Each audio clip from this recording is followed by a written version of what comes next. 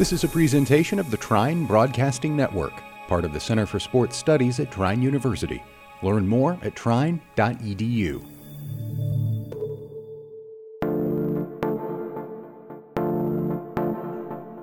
Welcome to the Center for Sports Studies podcast.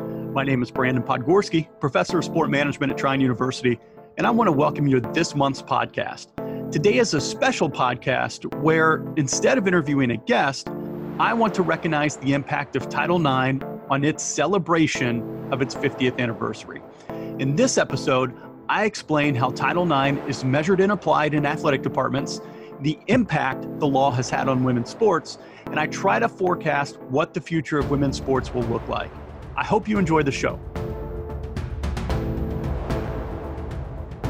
Normally on the Center for Sports Studies podcast, we like to interview professionals in sport throughout the world of sport, whether it would be in sales or marketing or operations, accounting and finance, facilities, college sports with athletic directors and coaches, scouts. If you work in sport, we love to have you on the show. But today, in honor of the 50th anniversary of the passage of Title IX, I wanted to take this podcast and explain what Title IX is, how it's applied in intercollegiate, interscholastic sport, just some of the statistics and the impacts of Title IX, and what I think are going to be some of the challenges in the future with the law. So to start off with Title IX, I want to read you the entire law, and it's an actually simple law to read. It's only 37 words long, and Title IX was passed in 1972 as part of the U.S. Education Amendments, and the law is stated as this: no person in the United States shall, on the basis of sex, be excluded from participation in, be denied the benefits of, or be subjected to discrimination under any education program or activity receiving federal financial assistance. So when you hear that, basically what that's saying with Title IX is, before this was passed in 1972, I think it's safe to say there was some discrimination with boys and men's sports as compared with girls and women's sports in both, all the way from middle school up through college. Boys had more opportunities to play sports than girls did. And it's a little bit tough as I talk with students in my classes for them to kind of wrap their head around this, because we've been used to things being equitable between boys and girls sports and men's and women's sports. So, a generation, you think about the baby boomer generation, were the ones who really saw kind of these big impacts. To today, seeing women and girls in sport is just about normal to our students as seeing men and boys in sport. So it's been a very impactful law over the past 50 years, and it's just celebrating its 50-year anniversary here at the end of June. But before it was passed, at the time of we're going to go back, I'm going to bring up some statistics. At the time of 1971-72 school year, there were almost 3.67 million boys participating in high school sports, and there were less than 300,000 girls. Let's fast forward to the last year of data that I could find looking at the 2018-19 school years, especially before COVID hit. Both boys and girls participation, we saw an increase in both. For boys, about 4.5 million boys play high school sports. So that's an increase of just under about 1 million boys. For girls, it has exploded. Remember, I told you there was just under 300,000 girls participating in sport in 1971-72. In 2018 to 2019, there's over 3.4 million girls participating in high school sport. So Title IX has been extraordinarily impactful. And as we think about Title IX, and I'm going to get into this here in just a little bit, in just a few minutes, it's not necessarily equal. Not everything has to be equal. There's a three-pronged test that we're going to go through.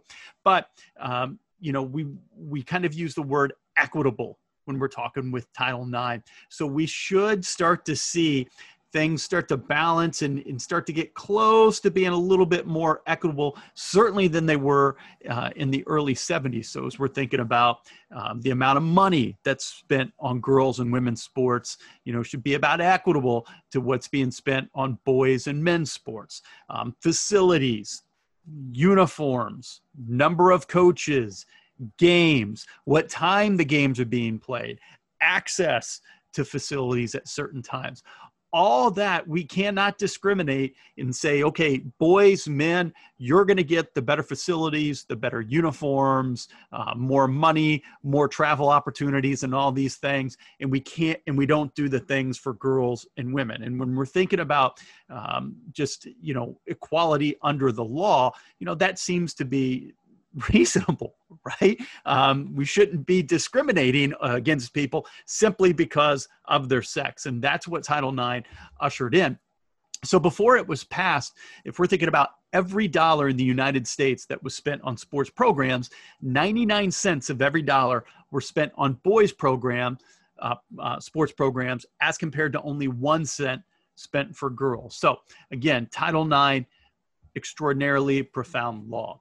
So how is this actually applied in athletic departments from colleges, all the way down to middle schools? How do we know if a school is actually compliant with Title IX? Well, every year there's an Equity in Athletics Disclosure Act. So if you go into the internet and search EADA, this is specifically for colleges, but you can look at the reports for all colleges, just about every college in the nation, and see exactly how much money they spend on both men's and women's sports, how many coaches they have for each, what are the revenues, what are the expenses. It breaks everything down. And the U.S. government, that report needs to be compiled every October, and the U.S. government takes that information and they look and they use that to see, are you in compliance with Title IX? Now, again, I'm going to go back to something I just said here in a little bit. A lot of people hear Title IX and think, okay, everything has to be equal.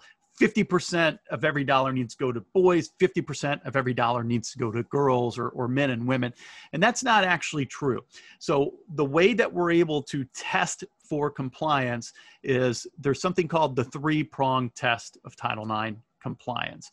And you only have to be compliant with one of these tests. So as you start to gather in that information in October, you can use that and see, are we compliant with Title IX? Most schools are. And if you are, great. You continue to move forward and you continue to give both men and women opportunities to perform and excel in your athletic program. If not, now hey, we're going to need to put some more resources into women's sport. So I want to walk through each one of these 3 prongs with you. So number 1, question 1, are participant numbers proportional to enrollment?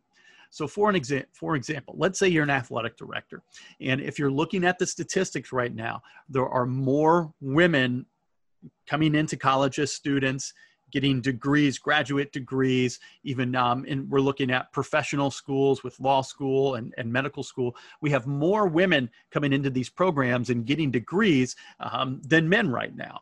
It's trending where, I think it's somewhere, and I'd have to look at the statistics, but last time I saw it, we're getting close to where it's a 60-40 percentage, all right?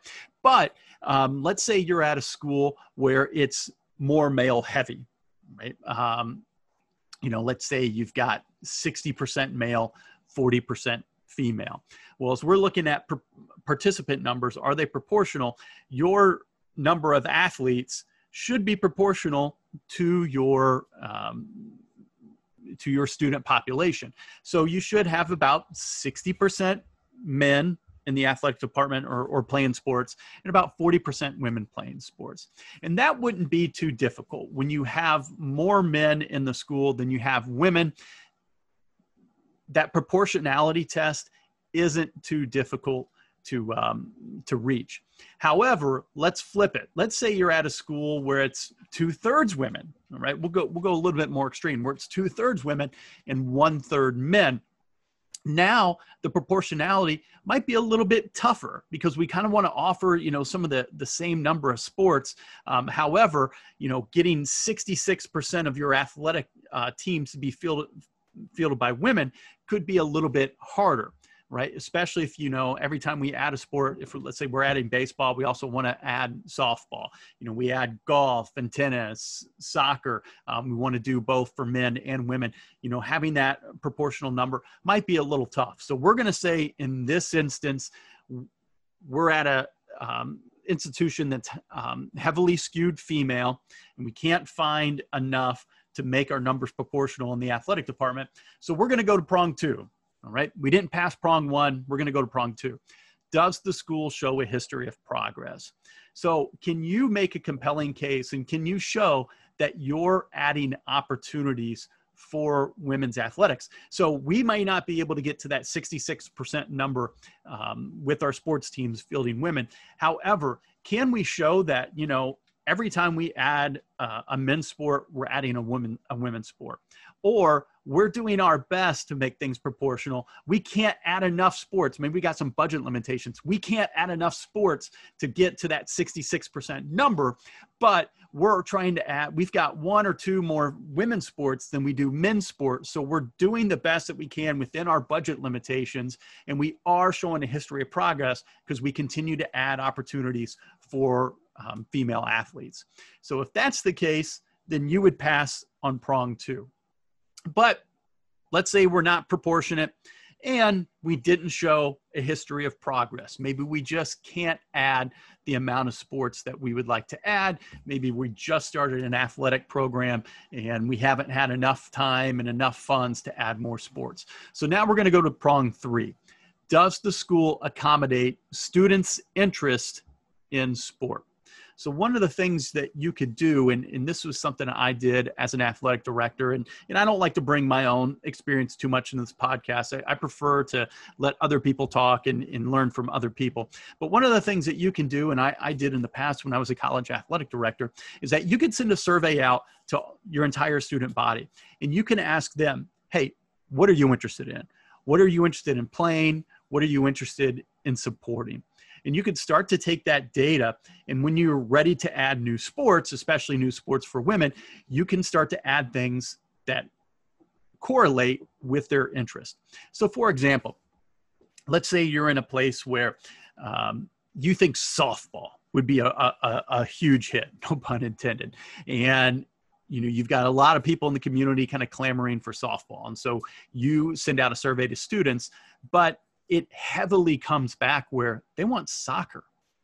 And so when you go to add that new sport, if you add soccer, you may be in compliance, because even though we might not have the ability to make things proportional, and we may not have had the ability to show a long history of progress. Maybe we're a young athletic department, or we just don't have the funding.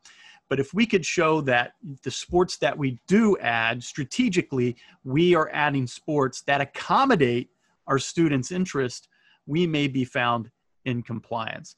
So again, the 3-prong test, very important. That's how Title IX is tested against the law. And for athletic directors, you only need to pass 1 prong to be in compliance with the Title IX law. So some other things I wanted to share with you, again, Title IX's been a big boom for girls and women, but there are some things that, we're still seeing as we look at data where, girls and women still may be a little bit behind. So for example, colleges, they spend about 24% of their operating budget on female sports. And 179 male athletics get about 179 more male athletics get 179 million more dollars in athletic scholarships each year than female athletes do. Right? So we're seeing, it's not necessarily proportional. Only about 20 with the budget, only about 24% of a budget is allocated to women's sports, and they're lagging behind $179 million in scholarship money as compared to men. Now, what's interesting as we start to kind of dig into some of those numbers is just how much football throws off those numbers. And when you're thinking about Division I athletic programs, only, and this is a little bit on the high side, but only about 25% of Division I college athletic departments actually operate in the black. most of them lose money. However, your biggest revenue sport is football. And for NCAA Division I, I believe they get, I should have looked these numbers up before the podcast, but I believe that they get 80 to 85 scholarships for men's football. So if you know you already have 80, 85 men coming in to play sports at your school, and we're seeing more women than men starting to come in as students, you know that proportionality is going to be tough, but you got to have football. You've got to have football, and you've got to have men's basketball, because those are your two big money-making sports on campus. So right there, we already have 100 athletes with football and with basketball. As you can imagine, football, extraordinarily expensive sport when you've got that many athletes and that much scholarship money and food money and clothes and travel and coaches. Same thing with basketball, not as expensive as football, but you're playing 30 some odd games a year. So there's a lot of money that's tied up into that. So you already have these really two big commitments if you're a D1 athletic program. And so we've got to find ways to provide, equitable access for women's athletics as well. So when you see those numbers, they really kind of jump off the page at you, but football kind of skews things a little bit. And there's some arguments out there. Do we need to take football out of the Title IX equation?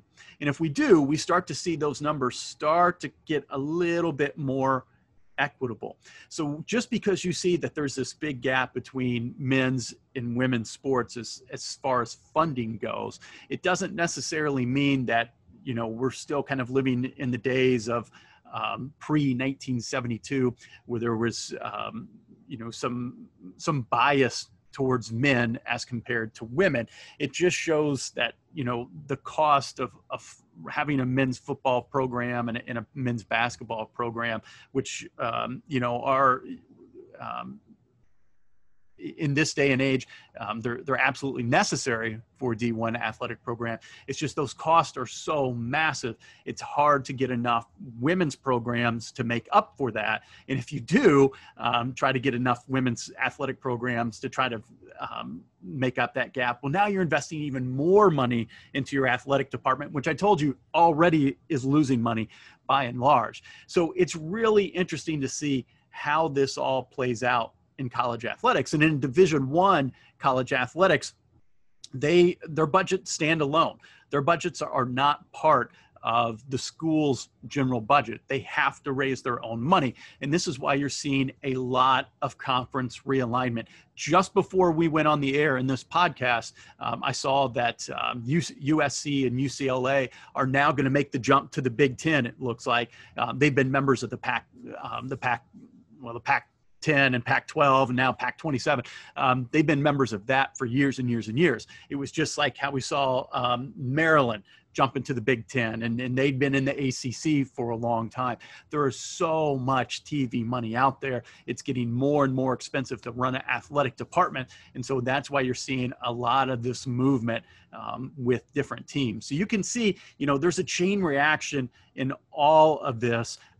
Now, it doesn't mean that we can't do better for women's athletics. If you think about just the coverage that they get on air, I think there was a study done of ESPN Sports Center, and somebody watched or they tracked on Sports Center how much attention women's sports gets. And it's about less than 3% of airtime that's dedicated to women's sports. So there's always ways that we can do better and we can promote women's sports.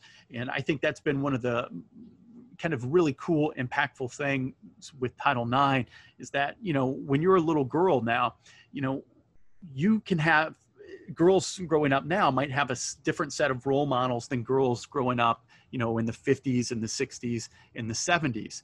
It's not just, hey, I'm going to go to school and I'm going to, become a teacher, because that's kind of what, the standard track for a woman would be. Now it's, I can go to school on an athletic scholarship.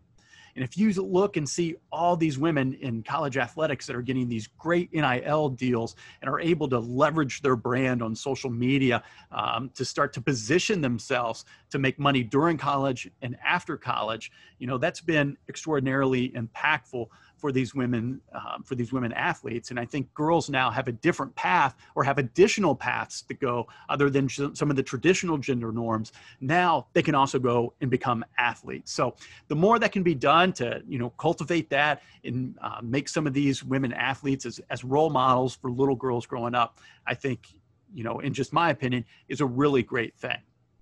And then the last thing that I wanted to talk about as we move forward, along those lines on how Title IX has kind of shifted the landscape of sports and, opportunities for women. What's it going to look like in the future? How is Title IX going to, not the law is going to change, but how is it going to change athletics, or what are going to be some of the other impacts that we see on Title IX? And one of the things that we can look at with the Equal Protection Clause under the 14th Amendment, one of the questions and one of the things that I've been talking in my classes now for, going on 6 years, is the role of transgender athletes and how do they fit in women's athletics when we're thinking about biological men who identify as women, or those who've actually gone through a sex change procedure and now as men participating in women's athletics. And that's really where we see, especially in the media and in culture, I think that's where we see the most uproar. What's that going to look like going forward? Are there going to be federal law? There's already federal laws that talking about in the 14th Amendment, and looking under Title IX where transgender people are protected, especially as we're looking at things like employment. But what's that going to look like in sports? And we've seen really right now, it's kind of been a state by state thing. Some states have been very strict, and whatever your biological sex is, that's what you're going to participate as in sport. Other states have been a little bit more open with allowing athletes to participate in sports depending on the gender that they associate with. So I think that's going to be one thing with Title IX. Will there be a federal law passed that goes one way or the other? And I'm not taking a side on this one way or the other. I'm going to let the listener kind of decide on what you think is best. But what I'm interested in is, how's that going to go? And how's that going to impact students and other people getting into the field as athletic directors, as coaches? What do you need to think about in terms of facilities, in terms of training for your coaches, in terms of trainings for other athletes? You can't control which way laws go, one way or the other, but you do need to be prepared for what could happen in your state or your local municipality, and how can you make sure that sports are accessible to all. So that's one of the things I think is going to be really kind of interesting coming up here in the future as it pertains to Title IX. And then going forward, as I've talked about, we see a lot more women coming into college as students than we do men right now. And those numbers are really growing. So how does that affect athletic departments? And for those athletic departments that maybe haven't put a lot of resources into the women's athletics, how are they going to change that? Because one thing you couldn't do, you really got to be careful with as an athletic director or any type of administrator on a college campus, is you can't just decide, okay, hey, listen, our numbers of women coming in as students are growing, so go add a women's sport so we can start to become a little bit more equitable and we can show a history of progress with Title IX.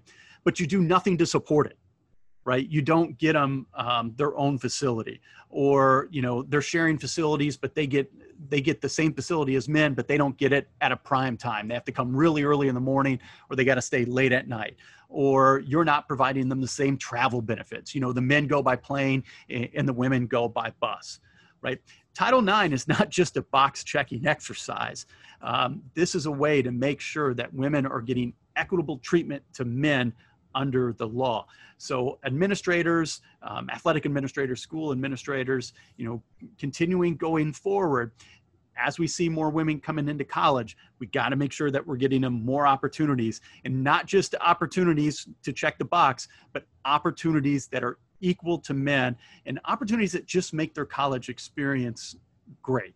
And I think that's, again, another positive thing that's come out of this law, at least that what I'm seeing in the culture, women's athletics, it's starting to slowly get a little bit more media, slowly starting to get a little bit more coverage. I think certainly with the agreement between the United States women's team and their players, where the players are now going to be making more money, I think you're starting to see some of the wheels start to turn to where we're seeing a little bit more equitable treatment with women, especially at kind of the pro level. But I think that's going to continue to kind of filter its way down in college and in high school. And I think it's going to be very exciting. I think if I was a dad that had a daughter, I would be very excited about the opportunities that she's going to have in the future. Like I said, it doesn't mean that everything's perfect and that there won't be challenges going forward. But if you're a young girl and you want to get involved in sport and you're thinking about making that a path to get a college education, and who knows, maybe even play professionally one day, we're going to see more opportunities for them in the future. So I hope you enjoyed this primer on Title IX. Do yourself a favor, learn more about the law. There's a lot of great resources for you online, and we appreciate you listening to the podcast. Thank you for listening to today's podcast. Please check out our social media pages for our next guest in July. As always, we'd like to say a special thank you to producer Josh Hornbacher for his work behind the scenes today. This is the Center for Sports Studies podcast, broadcasting from the Trine Broadcasting Network. If you like this episode, please be sure to subscribe to the Center for Sports Studies podcast on your favorite podcasting platform and give us a 5-star rating if you like what you heard. For more information about the Center for Sports Studies, please visit trine.edu. Also, be sure to like the Trine Center for Sports Studies on Facebook, follow us on Instagram and Twitter @TrineCSS, and subscribe to our YouTube page by searching for Trine University Center for Sports Studies.